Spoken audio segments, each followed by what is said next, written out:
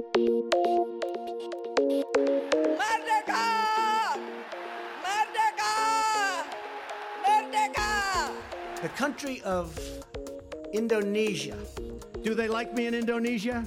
100% confident Indonesia will prevail.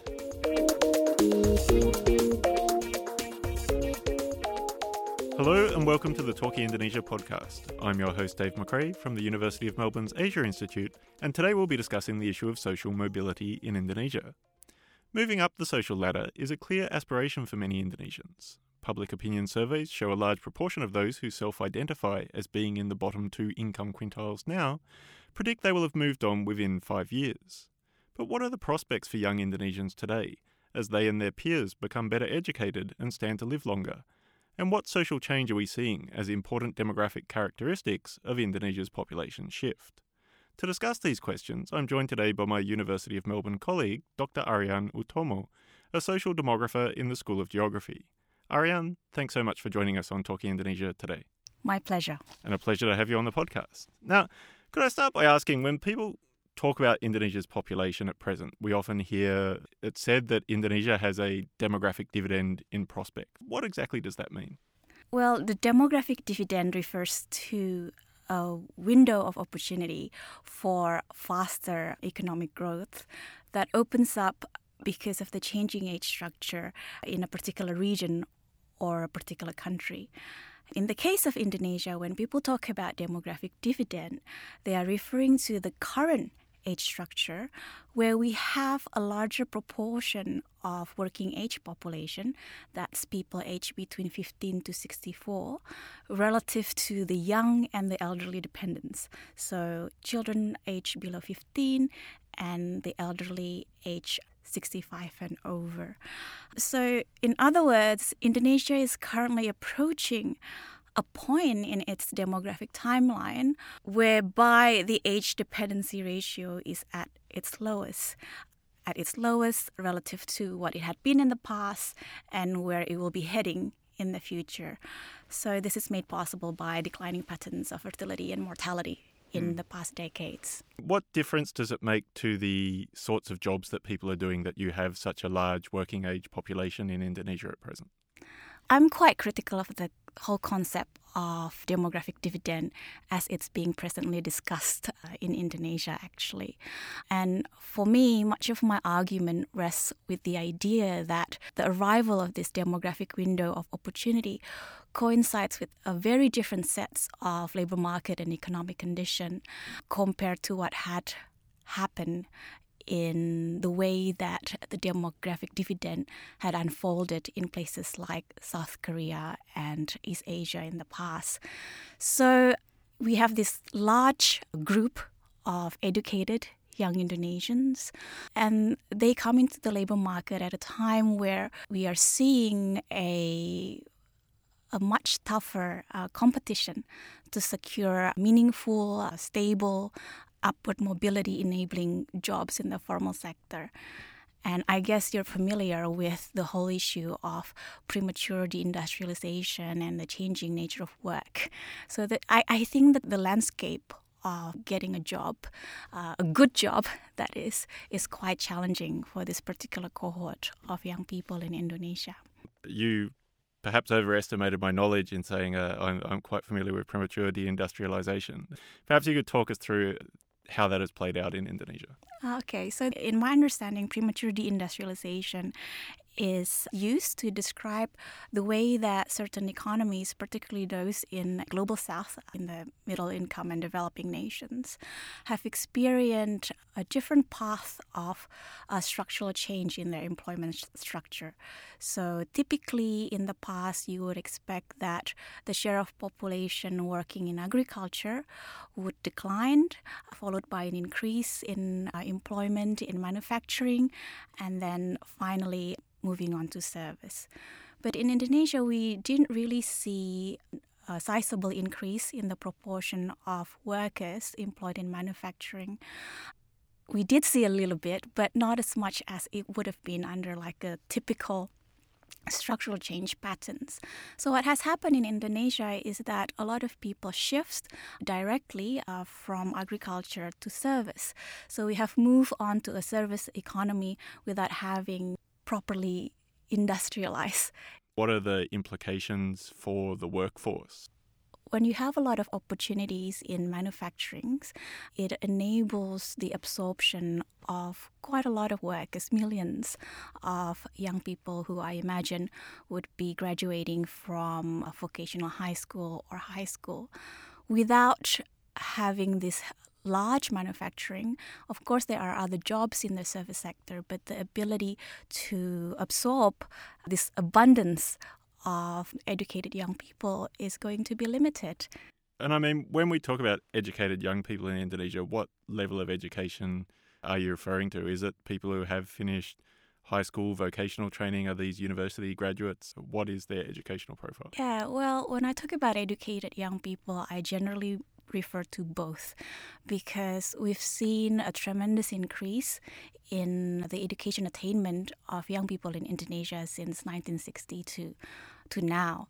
So we have seen an increase in the share of young people with senior high school and vocational high school, as well as young people with tertiary education.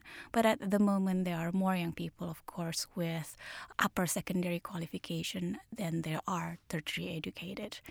But the manufacturing sectors had traditionally been the sector where senior high school or vocational high school people, graduates, would look for work. So, I mean, at present, these people finishing senior high school, some finishing university, are manufacturing jobs what they're aspiring to? Are they aspiring to jobs in the service sector? What would they like to? I guess it's quite different for senior high school graduates and tertiary graduates. My field research had indicated that many university graduates would aspire to work in the white-collar formal sector employment. So I guess the data that I have is pretty dated. The last time I surveyed university students was in 2004. And the kinds of jobs that senior university students are aspiring for are quite different depending on where they are situated. So, for example, in Makassar, most of my respondents aspire to become civil service. Whereas in Jakarta, most of the respondents aspire to become managers in multinational corporation. Yeah. What about for high school graduates? The data that I had from the Greater Jakarta Transition to Adulthood Survey is quite specific to young adults in Greater Jakarta. We didn't ask a question about what would you like to be, but we were asking about their current occupation at the time of the survey. And most young people, not most, but a lot of young people were working in manufacturing. A lot of them were also working in quite precarious occupations. For example, they would write the word ojek drivers. Which is a motorcycle taxi. Motorcycle taxi. This was in 2010, and the proportion, I noticed slightly that the proportion of young adults working as motorcycle taxi driver or Gojek driver had increased in the second round of the survey in the 2015. I mean, you have this variety of aspirations from civil service work, formal sector work, and sort of other occupation. I mean, overall, are job seekers finding the jobs that they want as they finish education in Indonesia, or is there a problem there? Well, we do have quite a relatively high levels of youth unemployment in the region anyway, compared to other countries in Southeast Asia. And there are also reports of how young people are finding it quite challenging to secure their first job.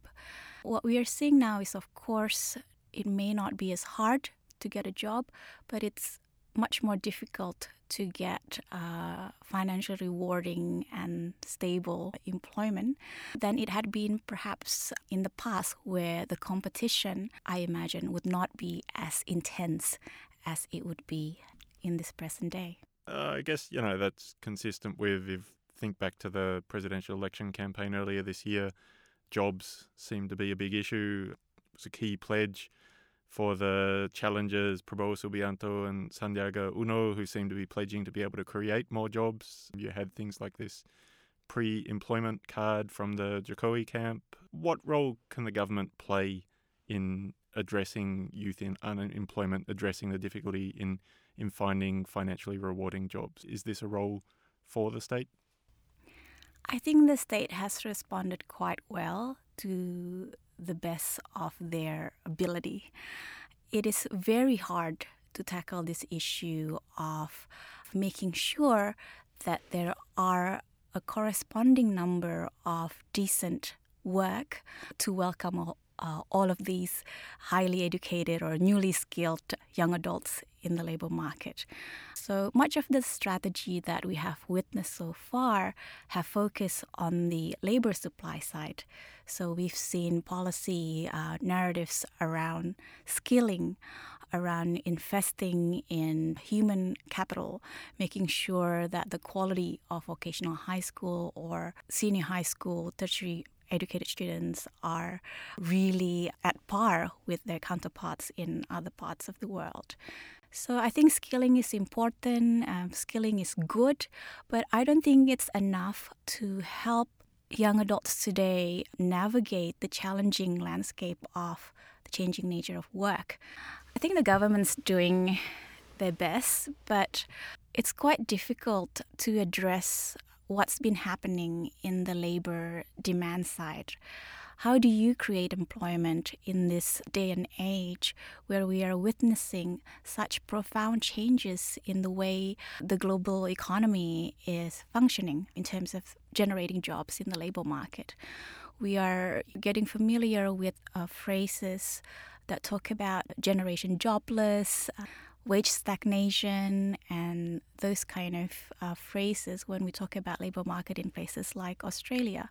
So this is not something that is unique to Indonesia. It's a global challenge, and everybody's still trying to figure out how do we best address this issue of changing nature of work. We've seen increase in automation, more gig economy, more precarious and vulnerable employment. And unfortunately for Indonesia, this significant change in the nature of work coincides with the arrival of the demographic dividend. So I'm actually quite pessimistic as to how this demographic window of opportunity would actually translate to faster economic growth in the next 10 years. In practice, what do we see this large cohort of young who are unemployed or working jobs that are not financially rewarding? How are they responding to the circumstances that they find themselves in? Well, I find it quite surprising because in light of all these challenges, you've got these high levels of inequality currently in Indonesia. You also have a persistently large informal sector employment.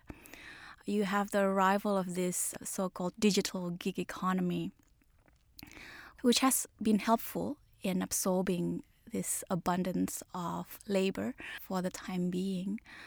I'm actually quite surprised that we don't see people being, how should I say it, being angry, I guess, of the situation. They're much more accepting, and they're generally quite happy of how things are going. That's an interesting point that you're not seeing the sort of disaffection that you might expect. You know, with this shift to more precarious employment, when you say the digital gig economy, I assume you're meaning things like being an online taxi driver, online delivery driver, companies like Gojek, Grab Taxi and the like. Is that because these digital gig economy jobs in an Indonesian context are actually quite favourable in their working conditions compared to what was available before the gig economy emerged? Well, before companies like Gojek and Grab came in Indonesia, we've always had a relatively large informal sector.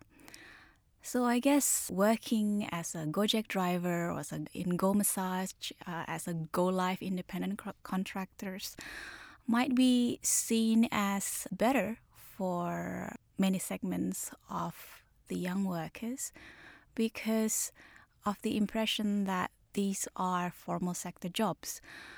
But, they are formal sector in a way that it allows governments, for example, to raise taxes from these kind of occupations. But the nature of the work itself shares a lot of parallels with the quality of informal sector jobs, in the sense that they are a lot more precarious. There's no, for example, leave allocations as you would in a typical white-collar formal sector employment. Sure. And blue-collar as well. Yeah. When you say informal sector, you basically mean working for yourself rather than working for a company. Is that right? Yeah, working for yourself as self-employed or working for other people in informal businesses. So, for example, helping to sell satay on the side of the road, that kind of thing. And, I mean, if a lot of young educated Indonesians are ending up in these gig economy jobs, which maybe a formal sector look a lot like informal sector jobs, does that mean that education really isn't proving a reliable pathway to social advancement, to higher income in present-day Indonesia? The answer is I don't think so, but I don't really know for sure. One thing that I'm pretty sure of is that education is still an important pathway for upward mobility. The reason why I'm saying that is that at the moment, maybe only about 25% of adults aged 25 and over have high school education, right? And only about 9% of adults aged 25 and over have post-secondary or tertiary qualifications.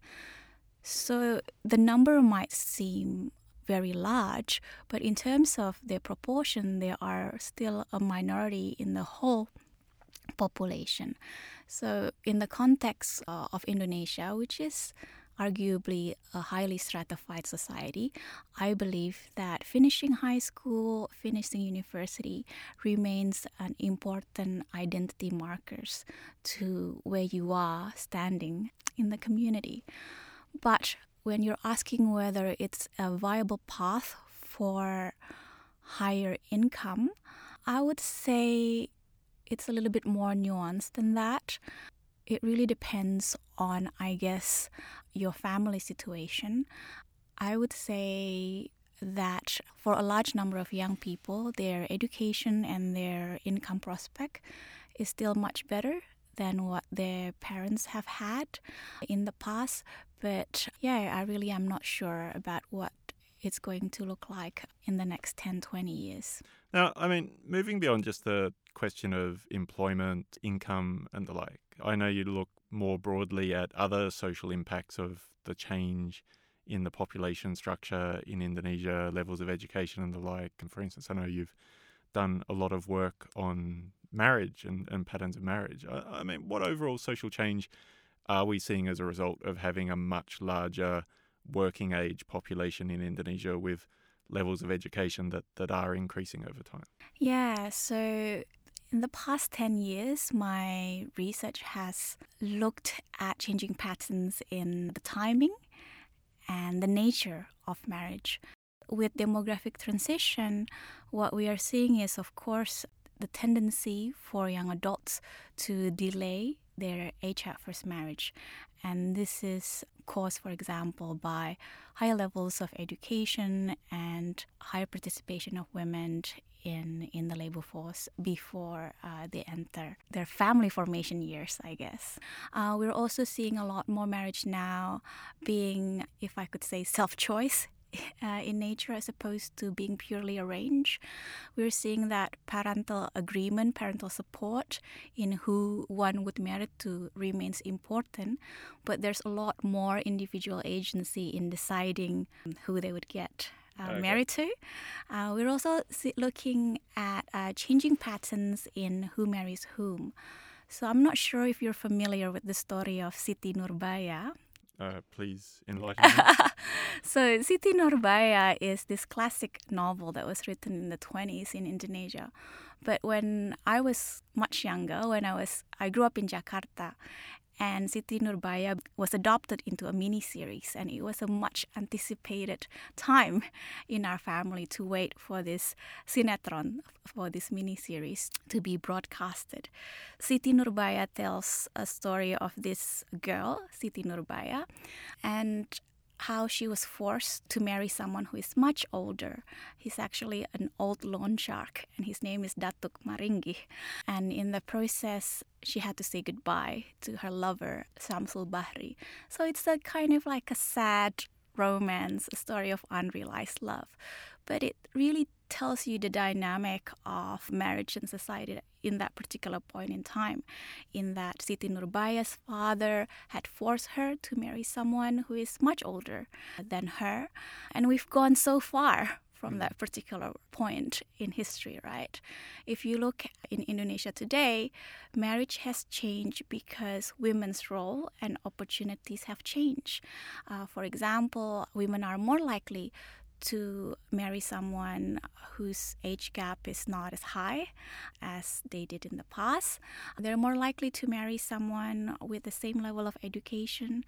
There are actually increasing proportion of women who marry down in education. And I mean, when you say we've seen an increase in self-choice, is it possible to put an approximate number on that? And, while I'm sure there's no single way that couples meet each other in Indonesia, I mean, what context would people be coming together and deciding to get married in current day Indonesia? Yeah, it's really funny, isn't it, the use of the word self-choice. Because when you think of the phrase self-choice marriage, you would think that an individual would have 100% control of their boyfriend, girlfriend, or their spouse. But what my research had indicated is this is an odd concept to use to describe marriage patterns in Indonesia. When individuals say self-choice, my marriage was a love marriage, most of the time, particularly for the educated young people, so people with tertiary education, they still say that their parents' blessing, their parents' support for that choice of romantic partner remains quite important. So what we're seeing is this so-called in-between marriage, in between arranged marriage on the one extreme and the kind of purely self-choice marriage that one would imagine is the norm in places like Australia. Okay, so what does that mean in practice? That the family still plays a role in introducing people, or that couples would seek their parents' blessing very early in a relationship? Yeah, probably the later. Sure. And I mean, I understand from your research as well that, obviously Indonesia's highly multi-ethnic society, large majority Muslim country, that there's been historically an overwhelming preference to marry within ethnic group and within religion. Are we seeing change as we have more young adults who are more highly educated in those sorts of preferences? Yeah, the picture is quite mixed, and it's really interesting actually. So I've done some research on patterns of who marries whom by both religion and ethnicity. What we're seeing is that the more educated you are, the higher is the likelihood that you would marry someone from a different ethnic group. The younger you are, the more likely it is for you to marry someone from a different ethnic group.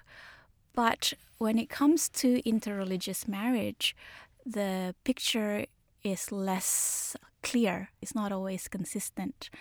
For example, looking at the census data, we cannot identify that many households whereby the husband and the wife would be enumerated under different religions. So the likelihood of being enumerated as having a different religion than your spouse was actually lower for the younger cohorts than the older cohorts. So people who were, let's say, were born in the 50s or earlier.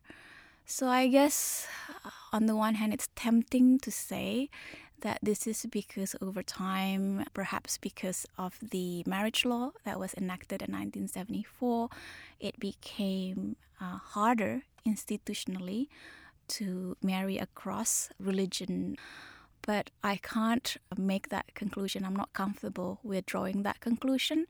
And this is because of the common practice of premarital conversion.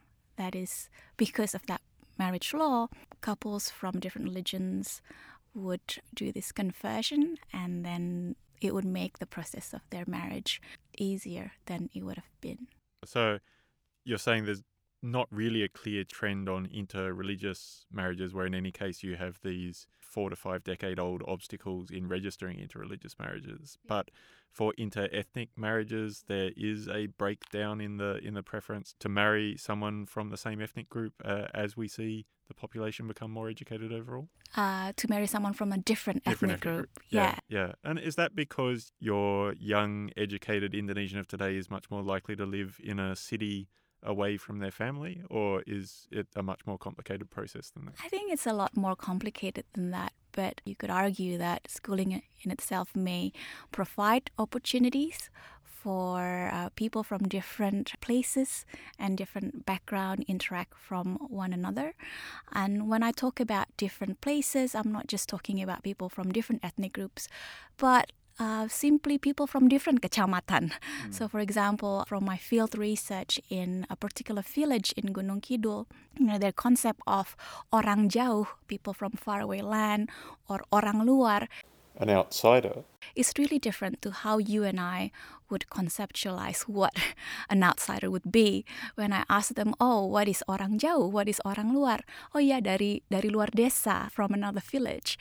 But the younger generation from that particular village who would go on to, let's say, senior high school, they would go to the senior high school in the district level or in another district, and that would, I guess, help the process of meeting and encountering people from different places and backgrounds. I mean, it's a really interesting process of social change. What about class, though? Have we historically seen marriage across class divisions in Indonesia, and are those sorts of marriages increasing as education and perhaps social mobility overall increase? Yeah, it's quite hard to say, because the only proxy for class that I have from nationally representative population data set would be education. But we do know there are more subtle markers of class in the case of Indonesia that we cannot exactly pinpoint from population data sets. So my fieldwork and my qualitative research suggests that when speaking with young adults in places like Jakarta, is that they have very distinct marriage and dating markets between people in different groups of social class. I mean, could you illustrate that with some examples? You know, if you're working as a labourer in a factory, how are you meeting a spouse, for example? Well, I imagine if you are a labourer in a factory, you don't actually go out at a particular upscale mall in South Jakarta and strike a conversation with a girl sipping a cup of latte from Starbucks. I would imagine that the class boundary has actually strengthened over time. It could have been much more fluid in the past than it is now. In the past, for example, when you see wedding invitations, I'm pretty sure you've received a couple of Indonesian wedding invitations. In the past, let's say in the 60s, 70s, it's quite common to see, for example, a doctor marrying a nurse. You know, these are the stereotypical marrying up by education. But you don't really see that nowadays. In the 90s, early 2000s, people who put down their education qualification in their wedding invitations would tend to have similar level of education attainment. But much more recently, among the upper middle class anyway in urban Indonesia, because most people have at least a bachelor degree, there's an increasing practice of not putting your degrees, because everybody has that. It's cliche to put one down. But I thought that was a really interesting anecdote on how people have different practices in giving signals of their social identities through their wedding invitations over time. So basically, does that mean for a young adult in Indonesia today, the social milieu you find yourself in at present, perhaps if you're a worker in the gig economy, I guess firmly in the, what we say, lower middle class, that social milieu is unlikely to shift much over the course of your life for most young Indonesians? Or are there real prospects of social advancement for many young Indonesians in Indonesia today? Well, if you talk about social advancement in terms of having a much better life outcomes than your parents did, sure, I'm pretty confident that it's going to be the case. However, when you talk about social advancement as the way that young people today would use the term pansos, panjat sosial. Meaning climbing up the social ladder. Yeah. So I'm less optimistic.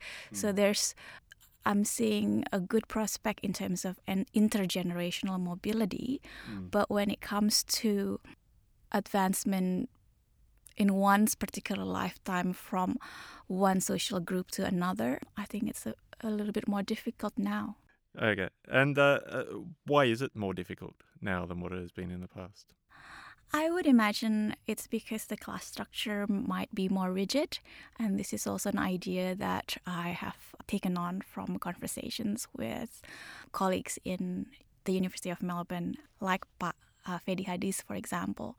We are seeing a new norm of high levels of wealth inequality.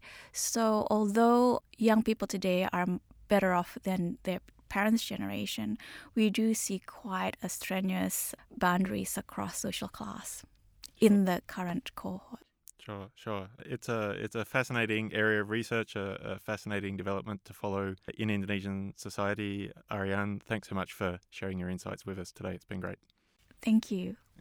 That was Dr Ariane Utomo from the School of Geography in the Faculty of Science at the University of Melbourne. Talking Indonesia returns on 5 September with my co-host Dr Jemma Purdey. Until then, as always, you can catch up on the entire archive of Talking Indonesia episodes at the Indonesia at Melbourne blog or wherever you get your podcasts. Until next time, this has been the Talking Indonesia podcast. Bye for